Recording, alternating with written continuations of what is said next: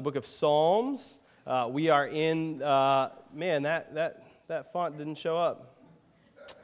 My bad there. Scale the mountain. Worshiping God from the songs of his people. That should be black font. You pointed that out to me, Tycho, this morning, and I did not pay attention. So, yeah. That says scale the mountain. Don't worry about it. We've been walking through the book of Psalms, kind of hitting all these different categories of Psalms and trying to figure out what does it look like for us to engage in the songbook of God's people, the prayers of God's people. And these are ways in which we can engage with the Lord. And so this morning we're going to be in Psalm 84. I've shared... I'll continue to share these little snippets from our sabbatical over the next year or so, probably, all these little moments where I was like, I got to remember that one. That's a good preacher moment there. But one of our trips, we took the whole family to Pennsylvania for 2 weeks, and we had prepped our kids for this for a while, that we were going, and there would be no screens or technology for 2 weeks. We were a little nervous about how it was going to go, but it was awesome. It went really well. And one of the things that we told our kids on the way there and while we were there is we actually want to get you to a place where you get bored. We want you to be bored. Because in the midst of that boredom, there are opportunities for sparks of creativity.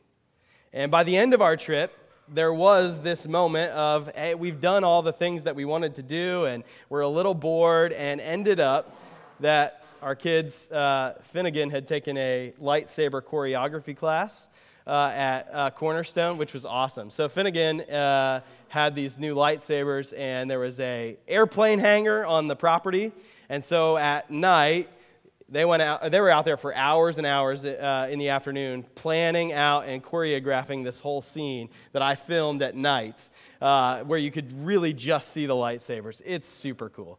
And it only came because of boredom. Because they had reached a place where we had played enough cornhole and croquet that they were like, I need something else to do. And instead of grabbing a device, they had to do this thing. Well, I think we as a culture and we as a people, and not just kids, really more us adults, struggle to embrace boredom.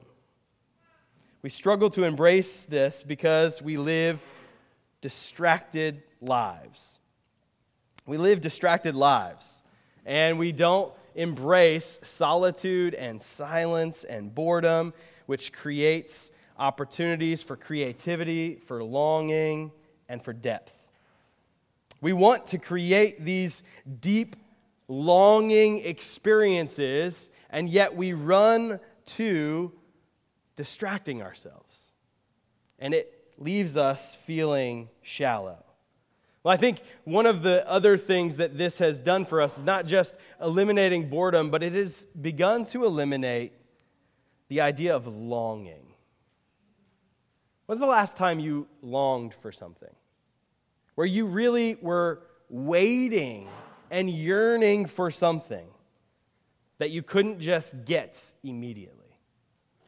That you were really longing for something. I want you to imagine that, and it may have been a while since you've experienced that. Or maybe it's something that you immediately think of that you're currently longing for. The reality is most of the most important things in our lives are things that we can't quickly find fulfillment for. And we are longing for them. But instead of embracing that longing, we typically just distract ourselves from it. So I want you to think about that longing because that's what we're going to get at in this psalm this morning, is this idea of longing. The psalm begins... still not working now. It's in and out. You got it? Okay. All right, there we go. See, now you can read this one, so we'll just stay on this. All right, so the psalm begins this way. How lovely is your dwelling place, O Lord of heaven's armies. I long, yes, I faint with longing to enter the courts of the Lord. With my whole being, body and soul, I will shout joyfully to the living God. Now, if we're really honest, Like this is just the intro of this psalm, but if we're really honest, we don't really know what to do with this psalm. Longing. I long. Yes, I faint with longing for the courts of the Lord. I mean, I like my Bible, but longing? Charles Spurgeon, in commenting on this passage, says, "Every loveliness is not so great to make a longing, nor every longing so great to make a fainting, nor every fainting so great to make the soul faint. Oh, then, consider how great this loveliness is, which makes my soul not only long, but faint with longing." The combo of these words, this "how lovely is your dwelling place" and this longing, causes one commentator to describe this as an almost erotic sentence of longing, which is just so foreign to our experience of God and can make us question, do we even know God? Like, do we talk like this? Do we even know God? You see, the reality is, just as we struggle with boredom, we struggle with longing for a similar reason. Our world is designed, our culture is designed in such a way to eliminate any longing. Right now, if I were to mention anything that just sparks some interest in your mind, you could grab your phone and Google it and find all sorts of way more interesting things than what I'm saying instantly. Or you could be reminded by something I say that you need, we totally need a new toaster. I totally forgot about that. I'm going to go order it on Amazon right now. And it will be at my house tomorrow. We want something, we can buy it from our phone, we can get it the next day, and there's no real longing for anything. Now, here's why this can be a problem. This is a great thing for so many reasons. I mean, it's awesome that we can do all those things. And yet, it also can be a problem because what we do in one area of our life sets up practices for other areas of our life. Right? What we do in this area of our life doesn't just affect this area of our life. It is a practice that we then translate into other areas of our lives.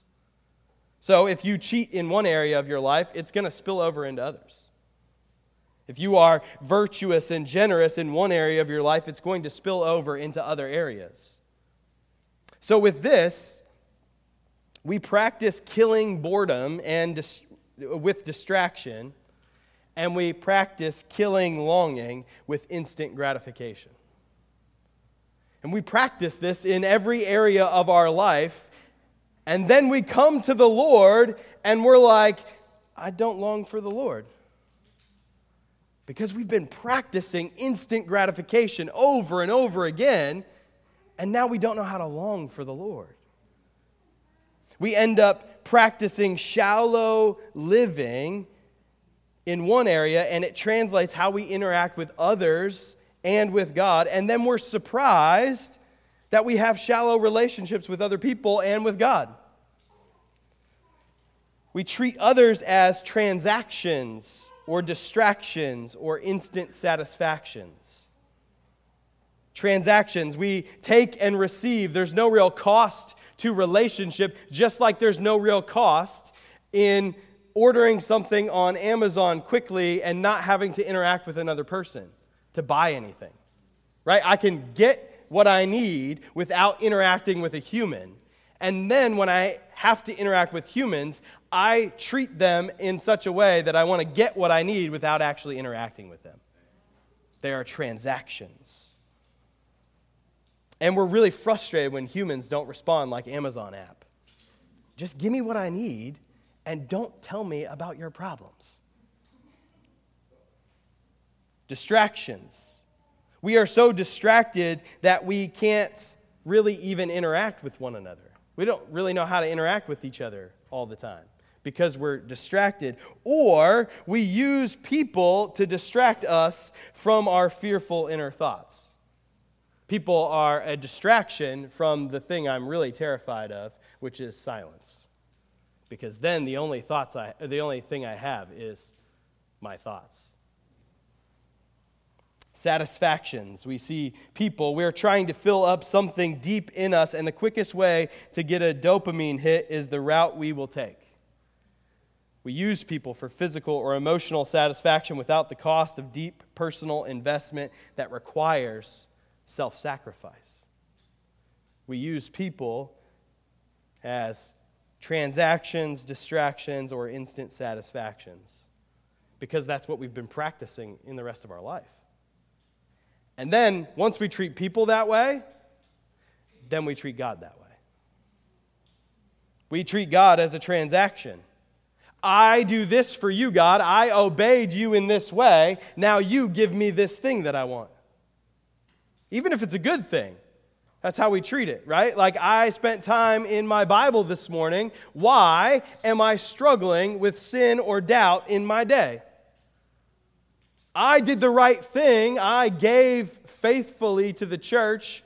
I sacrificed time and money for these things. Why is my life hard, and did I lose my job? Because we see God as a transaction. I do things for you, you do things for me. We treat God as distractions. We are going to run to something else when it's going to take time, or we're going to run to something else and distract ourselves rather than spend time with the Lord, because spending time with the Lord inevitably is going to be inefficient, it's going to feel ineffective, and it's going to be frustrating. That's how it works, because relationships are inefficient, often look ineffective, and are incredibly frustrating. Right? We talk often about the idea of Christianity being relationship and not religion, and then we're frustrated when it's relationship because relationships are hard. We don't actually control the other person, and we certainly cannot control God. Yet we think we can. So rather than engage in those deep, hard things, we'll just do a quick read a verse, snap a picture with my coffee and my Bible so I can post it on Instagram so people know I'm holy, and then distract myself on Instagram. No one's ever done that, right? I don't know anyone that's ever done that. Certainly not myself. So, right, we have this experience of distracting ourselves in this way, and then we're surprised that we have these shallow experiences with God. And then we're looking for instant satisfaction. When my quiet time didn't give me that, next time I don't want to do a quiet time. When that sermon didn't hit the way I needed it to, I'll just find a different church. When that worship song or whatever experience I had isn't working, I'll go find something else that will work. Because I need instant satisfaction in my relationship with God. But here's the thing. We all have experiences in our lives with real and better things. We've all experienced it, right? I know we live in this culture of distraction and we're always engaging in all of this stuff. And yet you know you've had experiences in which you haven't had that, and you've experienced something real and it's transforming. Whether it's a conversation, a time with the Lord, or some experience that you've had in nature, or something where you are like, this is it. And it's better. Now, how do we get to that? How do we build that? How do we naturally talk about the Lord like the psalmist is talking about the Lord? That we're longing, even fainting with longing to be with the Lord. Well, that's what we're going to look at this morning. We're going to look at, what does it look like for us to build this? How do we build this? All right, let's read the rest of this psalm.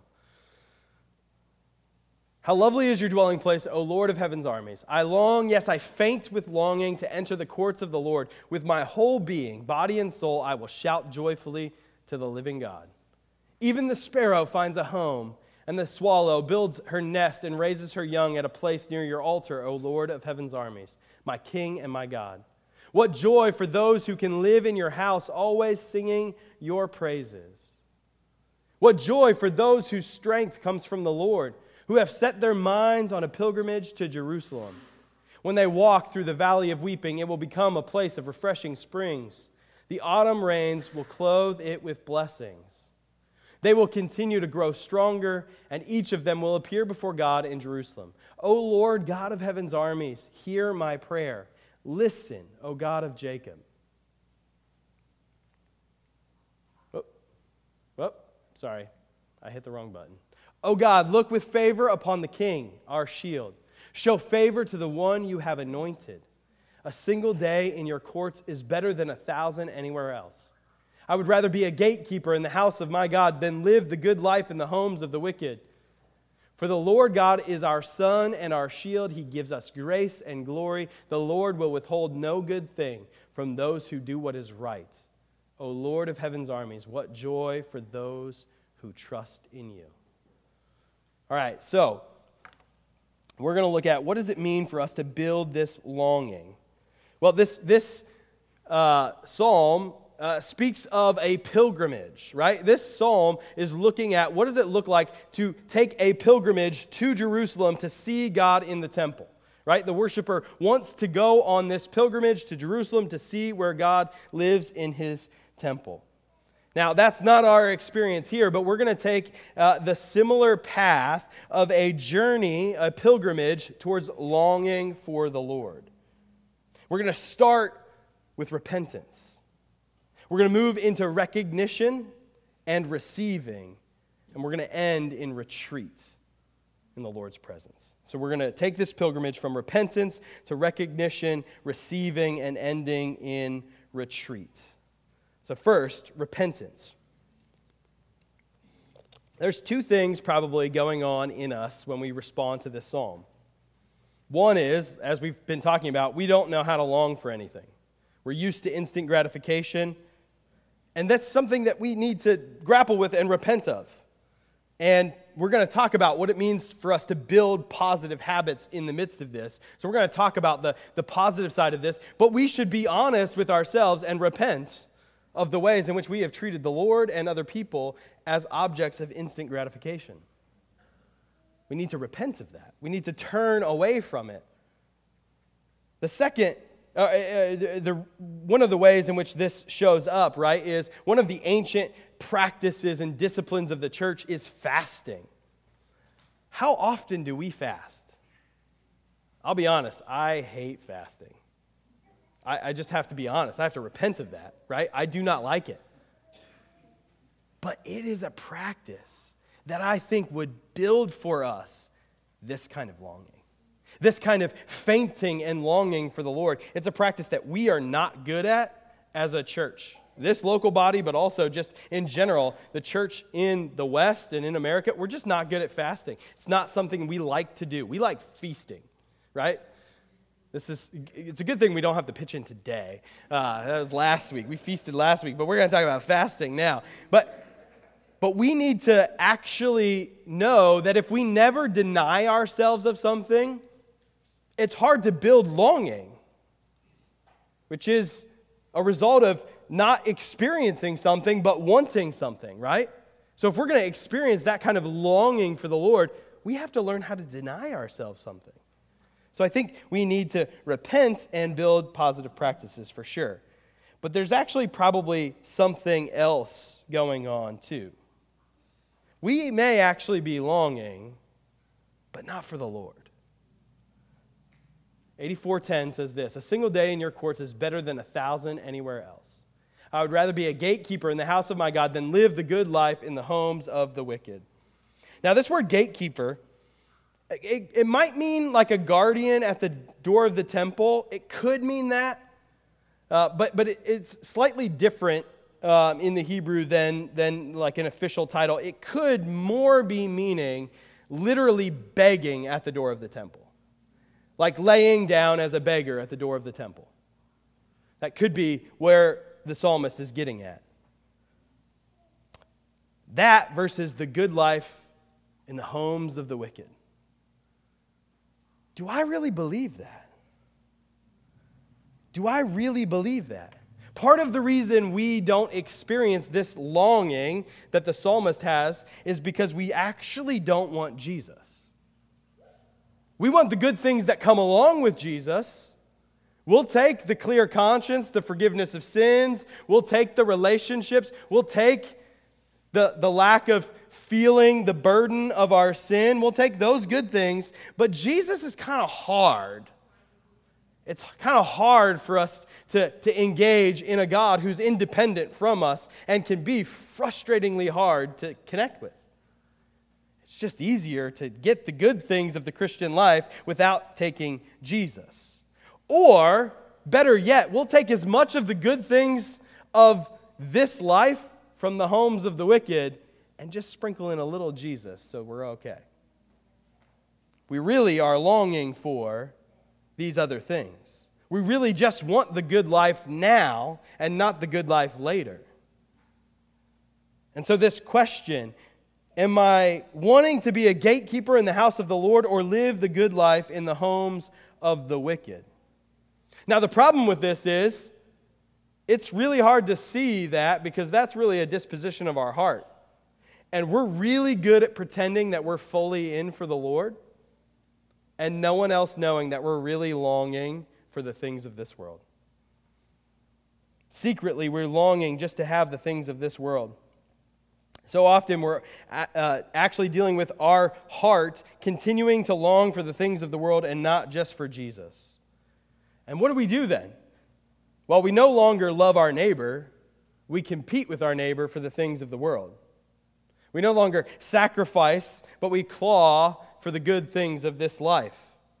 And we no longer long for the Lord. We distract ourselves to avoid that pain of knowing that we're actually longing for the things of this world. See, the key to this psalm is actually right here at the end. For the Lord God is our sun and shield. He gives us grace and glory. The Lord will withhold no good thing from those who do what is right. Now, wait a second. We read that, and most of us think of Psalm 73 immediately, which we were in a few weeks ago, and like, no. No, good things are being withheld because I see the wicked getting the good things. That's why I don't want to do this anymore.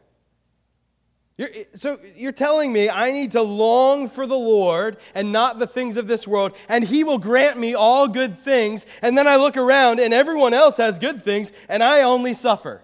You want me to be a gatekeeper, potentially a beggar in the house of the Lord, while everyone else gets all the good stuff? This does not seem like a good deal. The wicked are getting all these good things. You see, this psalm is actually so connected to Psalm 73, it's really like the positive spin and reverse of where the psalmist ends after being honest about seeing the wicked prospering and dealing with that with the Lord and being honest. Then he comes here. And if you remember what the psalmist says at the end of that psalm and what the psalmist is doing here is to say, the Lord is communicating to us through the Psalms. He's the good thing. I'm it. The psalmist is saying, I am longing for the Lord, and the Lord will withhold no good thing from those who walk uprightly. What is the good thing? It's the Lord Himself. It's Jesus. Jesus is the good thing. He's the one. He is the one that will satisfy our souls. He's the blessing. And so, if we're going to repent of longing for the things of the world and actually own what this psalm is saying to us, that the Lord will withhold no good thing from those who do what is right, we need to recognize that the good thing is Jesus Himself. And when we recognize that Jesus is the good thing, that's our first step towards longing for the Lord. Recognizing that Jesus is the good thing and repenting of all the other things that we're longing for. All the other ways that we distract ourselves away from longing for the Lord, repenting of that, turning from it and saying, I want that good thing. I want Jesus. So repentance is this first step. Secondly, we need to recognize that this very longing for the Lord is already yours in Christ. Recognizing that it's already yours in Christ. We can only repent when we recognize the work of Jesus. Right? The only way that we can repent, right? Romans says that it's God's kindness that leads us to repentance, not God's anger. It's not God saying, you are wicked and terrible and I hate you. Now, somebody's probably going to clip that little phrase right there, because every time I say something like that, somebody clips that little phrase and it's like, oh, Josh said, God hates you and you're wicked and terrible. No, I said, it's not like he says that, right? So before you clip that. The reality is, it's God's kindness that leads us to repentance. And we see this in the psalm. Right before this verse, in verse 9, it says, "O God, look with favor upon the king, our shield. Show favor to the one you have anointed." This word anointed is the word for Messiah. This word is for the Messiah. You see, this pilgrimage, this hope for Israel who's singing this song, the ultimate hope was not in the temple, but in something greater than the temple. The reason there's a longing, even as I go into the temple to meet with the Lord, is because there's something greater coming. God's presence and his promise of the one who will come and crush the serpent.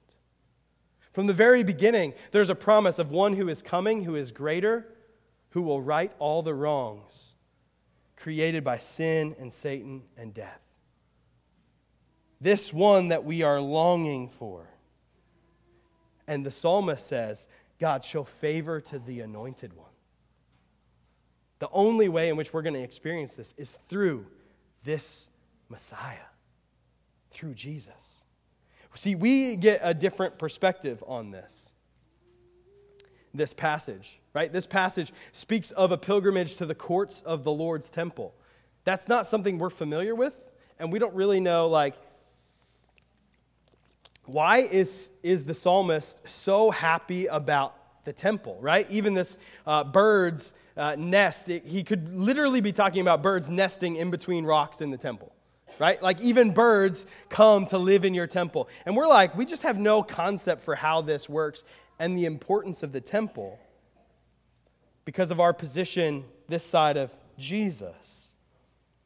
But we actually get more than the psalmist got. The temple was simply a shadow. We get far more than that. Hebrews chapter 12 says this, "You have not come to a physical mountain, to a place of flaming fire, darkness, gloom, and whirlwind, as the Israelites did at Mount Sinai. For they heard an awesome trumpet blast and a voice so terrible that they begged God to stop speaking." Okay, so this is speaking about when when God met with Moses to give the law to the people, right? So this isn't the temple right here. We're going to get to that in a second. But this experience here is this mountain experience with the Lord, which is what the psalmist is often pointing back to, right? The temple is built upon the mountain. Why? Because this is where God met with his people, right? Like this whole thing is very important for how Israel saw their pilgrimage to Jerusalem, how Israel saw meeting with the Lord. And when we hear this, you have not come to this mountain with darkness, gloom, whirlwind, flaming fire, some of us are like, I'd probably believe a lot better if I saw some flaming fire on a mountain. Like that feels pretty obvious. The point of this is not to say you have less than them. You have more than them. They staggered back under God's command, if even an animal touches the mountain, it must be stoned to death. Moses himself was so frightened at the sight that he said, "I am terrified and trembling." No, you have come to Mount Zion. Now, Mount Zion is an important feature of the Psalms, right? This is the hope. This is the place of the temple. Mount Zion is different than Mount Sinai, right? Mount Sinai is where the law came. Mount Zion is where the temple is, where Jesus is with his people, where God is with his people. And the author to the book of Hebrews says, as we as Christians come to Jesus, we get that temple experience. You've come to Mount Zion, to the city of the living God, the heavenly Jerusalem, and to countless thousands of angels in joyful gathering. You have come to the assembly of God's firstborn children, whose names are written in heaven. You have come to God himself, who is the judge over all things. You have come to the spirits of the righteous ones in heaven, who have now been made perfect. You have come to Jesus, the one who mediates the new covenant between God and people, and to the sprinkled blood which speaks of forgiveness instead of crying out for vengeance, like the blood of Abel. We have a different perspective because we are connected to Jesus. We have more, not less, than the pilgrim going to Jerusalem to meet with God in the temple. We have far more because we have Jesus.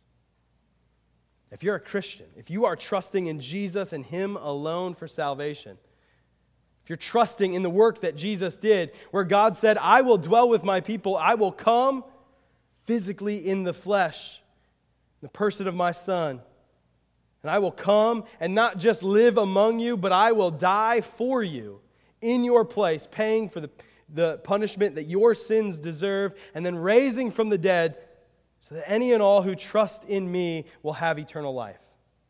If you are banking on that, if you've said, I can't do this on my own, I am not righteous enough to come into the temple, I need someone to be in my place, and Jesus is the one in your place, then you are united with Christ. And you have come not to the physical temple in Jerusalem. Your pilgrimage is to God himself. So this longing that we are going to try to experience with the Lord, we have a greater reality available to us. We're not going into the temple saying, I long to meet with the Lord. We're going straight to Jesus because he's come to us. Now, how are we to experience this, right? We recognize that Jesus is the blessing, that Jesus is the one, and that we have this by our union with Christ as Christians. How do we experience this? Well, we experience it by receiving the grace of the Holy Spirit. In the book of John, in this section from John 14 to 17 called the Upper Room Discourse, one of my favorite parts of Scripture. We don't have time to unpack all of that today. But there's this incredible thing that Jesus does there. And one of the things he does is he says, it is good for you that I'm going away. Now, we as Christians need to wrestle with this because we often think it would be better for us. We would long for Jesus more if we were physically with Jesus. But Jesus says it's actually better that I go away because I'll give you the Holy Spirit. And the Holy Spirit is given to Christians, indwelling us, coming in us to grant to us faith and to connect us to Jesus. And here's the crazy thing that happens in this section. It is shown that there is this mutual indwelling between the persons of the Trinity. God the Father, God the Son, Jesus, and God the Holy Spirit mutually indwell one another. Meaning, these are like big words, right? Meaning, wherever any one person of the Trinity is, all are present. So you want to connect with Jesus? Well, the Holy Spirit lives in you. And wherever the Holy Spirit is, Jesus is there and the Father is there. Wherever the Father is, Jesus and the Holy Spirit are. They are one. This is the mystery of the Trinity that we hold to, that is dear to us. And what does it have to do with this, though, right? Like, what does that, all that sounds super confusing and mysterious. What does that have to do with this? Well, if Jesus gives us the Holy Spirit, and the Holy Spirit is mutually indwelled with the Father and the Son, then what we get when we get the Holy Spirit is we get the love of God for God given to us. We don't get our love for God. We get the Holy Spirit's love for the Father and the Son. That's given to us. Jesus says things like, my joy will be in you. We get the joy of Jesus in the Father given to us by the Holy Spirit. So this fainting, This longing that the psalmist is talking about, that we're like, man, it would be awesome to experience God like the psalmist. Or think of the person that you know in your life who experiences God the most. You got that person in mind, in your head? And you're like, man, I would love to just experience Jesus like they do. You have more than that. You have the Holy Spirit. You get to experience Jesus' joy in the Father. That's already yours. It's yours because you have the Holy Spirit. You are now invited into the fellowship of the Trinity. You get to participate in the love that God has had for the Son and the Father and the Holy Spirit for all eternity. You are invited into that. This is why Jesus says it's way better that I go away, because you get that. Now that's mysterious. Part of building this longing for the Lord is embracing the mystery of that reality. Embracing this relationship, embracing this mystery. And oftentimes, one of the reasons that we don't experience some of these things is, in our theological tradition, we don't love the word mystery all that much.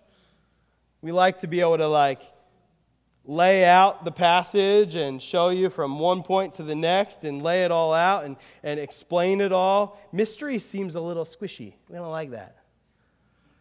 But if you want to experience God, you got to embrace the mystery. The Holy Spirit dwells in you with the love that Jesus has for his Father in you. And that's yours to have, to receive. That's a grace of the Holy Spirit that you just received. This longing is already yours. So finally, we've repented, we've recognized Christ, we have received the grace of the Holy Spirit, and now we're going to retreat to God. This pilgrimage, where does it end? It ends in the temple. Where does it end for us? Well, Ephesians 2 says this, "So now you Gentiles are no longer strangers and foreigners. You are citizens along with God's holy people. You are members of God's family. Together we are his house, built on the foundation of the apostles and the prophets, and the cornerstone is Christ Jesus himself. We are carefully joined together in him, becoming a holy temple for the Lord. Through him, you Gentiles are also being made part of this dwelling where God lives by his Spirit." Serena talked about our desire and our mission as a church to be a multi-ethnic, multicultural people. This is why. Because the Gentiles have been brought into the people of Israel, the people of God, as the temple itself. This united, multi-ethnic, multicultural people is the temple of God. And we want more of the temple. It's ours to have. We already have it. We are part of the global church. That global church is the temple of God. So when we retreat to God, we are retreating and meeting with one another and the Lord. Right? You see how we do this? Sometimes we read this and we instantly are comparing ourselves to our brothers and sisters in Christ, right? Like, I don't long for the Lord like this person longs for the Lord. We together are the temple. We need to do this thing together. This isn't a competition of who is longing more for the Lord. This is a thing we do together. We are the temple of the Lord. That's why we meet together every week. Not because we're trying to build some empire or some business model of things. It's because we're the temple of God. We want to meet with Jesus. I can't meet with Jesus if I'm unwilling to meet with you. Because we're the temple of the Lord together. I'm going to experience Jesus through you. You're going to experience Jesus through me. And we together are going to retreat to the Lord and experience him. The reality is that you individually, right, have God the Holy Spirit in you, and so you can meet with the Lord. He's very near you. And then we collectively are the temple of God, and so we meet together with the Lord because we are his temple. So you are not far from God. In fact, you are very near. So what does this mean for us? I'm going to go back to the same phrase I used my first Sunday back from sabbatical. we need to waste time with God. The only way to build this longing is to waste time with God. It's going to be inefficient in your life. You want to long for Jesus like this?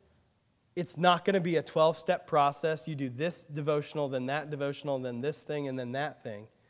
Those are all good things, but it's not this linear process, this like formula that you put in X and you get out Y, right? Like that's not how this works. You just have to spend time with each other and with the Lord. That's it. Waste time together. We need to start slow, though. Like you can't go from I distract myself all day long with all these things to spending an hour in silent prayer with God tomorrow. Like that would go very poorly for you. I mean, it might go great for, 2 minutes, and then it's going to go poorly for the next, hour, and then you're never going to do it again, right? It's got to be slow. We got to build it slowly. We have to build habits, right? It's like if you were to tell me tomorrow, Josh, you're going to run a marathon, I would not do it. I would throw up before the race, and then during, and then die. I would faint with longing for the end of my life, right? Like, I'm not in shape to run a marathon. If you told me I was going to run a marathon in 10 years, I might get there. I might not. But you got to build habits. It's got to go slow. You got to build up to it and not judge yourself. Starting slow is not bad. You got to take out the shame. So if I spend 30 seconds in silence just asking Jesus to meet with me, that's a win. That's a win. Then tomorrow, 30 seconds. The next day, 30 seconds. A month from now, a minute. 2 months from now, 5 minutes. Right? Like, this is the kind of slow growth. Because we're trying to build longing, not like microwave spirituality so that next week you guys all come back and you're all monks. Like, that's not how this thing works. We're trying to build lifelong devotion to Jesus. We got to build habits like fasting. Habits like denying ourselves and silence and boredom. We got to do this together and remove the shame and embrace the freedom we have in Jesus. It's okay to mess up. It's okay to not be there. It's okay to take time. And we need to enjoy Jesus and build desperation in our relationship with God. This summer I read a book from a guy Sue introduced me to, and I've gotten to know this guy, Kevin Butcher. He's a pastor, and now he just pastors. He's a really sweet dude. And this book, it's called Free, just super helpful. So I highly recommend this to you. Super, super helpful. But he says this about building desperation. He says, the truth is, without desperation in our love relationship with God, everyone eventually walks away. We might walk 10 steps into lukewarm complacency, 100 yards into discouragement, or 5 miles into apostasy. But I promise everyone walks, and absolutely no one continues to abide. Without desperation for God, we're going to walk away. How then do we do that? Well, he says it's really simple. We start living with desperation when we get honest about how desperate we really are. You want to build longing? Do you have a longing to long for the Lord? Right? Not the actual longing, but a longing to have that longing. That's the start of desperation. I want to say what the psalmist says. I want to love Jesus like this guy is talking about. I can't do it. I don't know how. That's the perfect place to start. That's exactly where Jesus shows up. When we are desperate for the Lord, we start with the longing for the longing. That longing for the longing is not a sign that things are not going well. Right? We read this psalm and we think, this is A+ spirituality on display. No, this is just a normal dude saying, I need Jesus to help me need Jesus. That's all we got. That's all we've got. Let's stay there. Let's stay in that desperate place, longing for the longing that Jesus wants to grant us, and he will meet us there. It won't be like you want, but it'll be better than you can imagine. I'm going to pray for us, and then we're going to stand and recite part of this psalm after I pray for us. Jesus, we need you. We need this longing. We need this desperation for you. So Jesus, would you show up by the power of the Holy Spirit, and would you transform us that we would long for you? Pray this in Christ's name. Amen. All right, like has been our practice in this sermon series, we're going to stand and recite this together. We're going to recite the first 4 verses of Psalm 84, so if you guys will stand with me. All right, let's go. How lovely is your dwelling place, O Lord of heaven's armies. I long, yes, I faint with longing to enter the courts of the Lord. With my whole being, body and soul, I will shout joyfully to the living God. Even the sparrow finds a home, and the swallow builds her nest and raises her young at a place near your altar, O Lord of heaven's armies, my King and my God. What joy for those who can live in your house, always singing your praises. Amen. Let's now sing our praises to God.